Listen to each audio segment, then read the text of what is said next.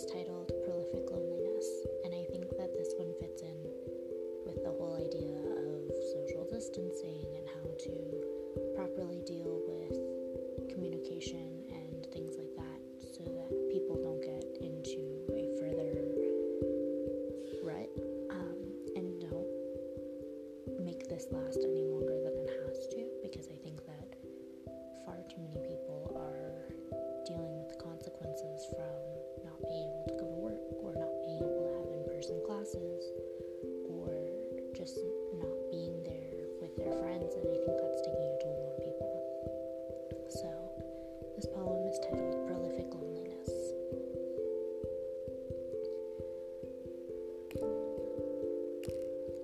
The words you write are the only friends you have at 2 and 3 a.m. when sleep won't come and your thoughts travel to the darkest cobweb-covered corners of your beautifully poetic mind.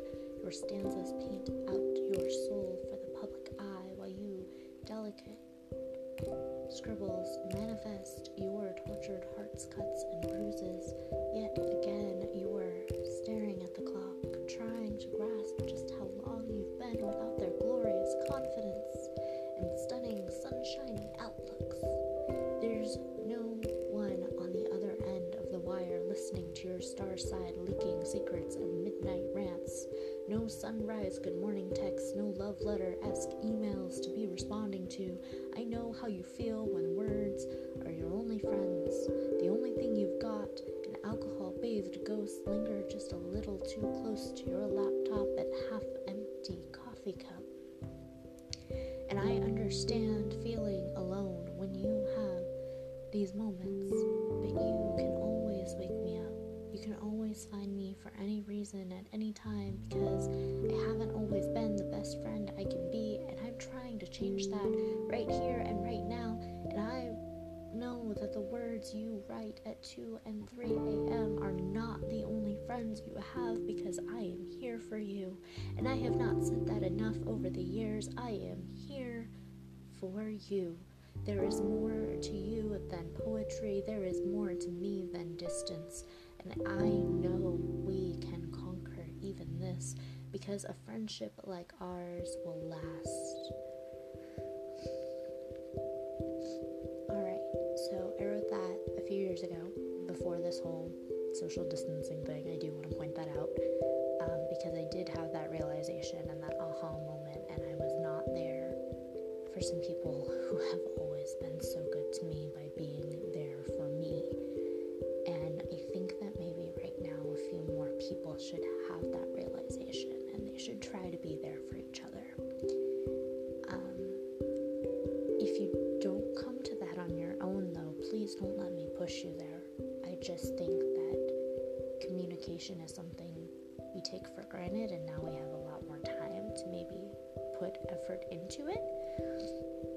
But, whatever. And there are a couple people that I would say this to right now as well. There are a couple people that I've been reaching out to over the last couple of days. I miss them, or I miss the things we used to do together, or I miss going to museums, which are things that we did, or whatever the case is. So I thought I'd share. And then the other poem for today is titled Short of Breath. And this was written about the same time, and yeah, well, you'll see. Short of breath. I always love when days get so long and tragically dark that we believe we can see the stars. It's moments in life like that we have to thank for our own growth. I find it inspiring that emptiness and fear are brave enough to offer us a chance to question and test our faith. I know what you're about to say. Yes, I am writing this at 2 a.m. while doing that exact thing, questioning and testing. But what kind of artist would I be if I banished my star-side rants from these hallowed pages of clarity? And what would I gain from my poetic therapy sessions if I didn't at least try to make something more stunning than roses or moons from my pain? So allow me, if you will, to return to my point. Because as people, nothing more than atoms that form the elements of our societies, we crave friction and contact, balance, and gentleness. We must be reminded that others out there have felt what we are feeling when we feel it. We must know that never in any second of time will we ever be truly alone.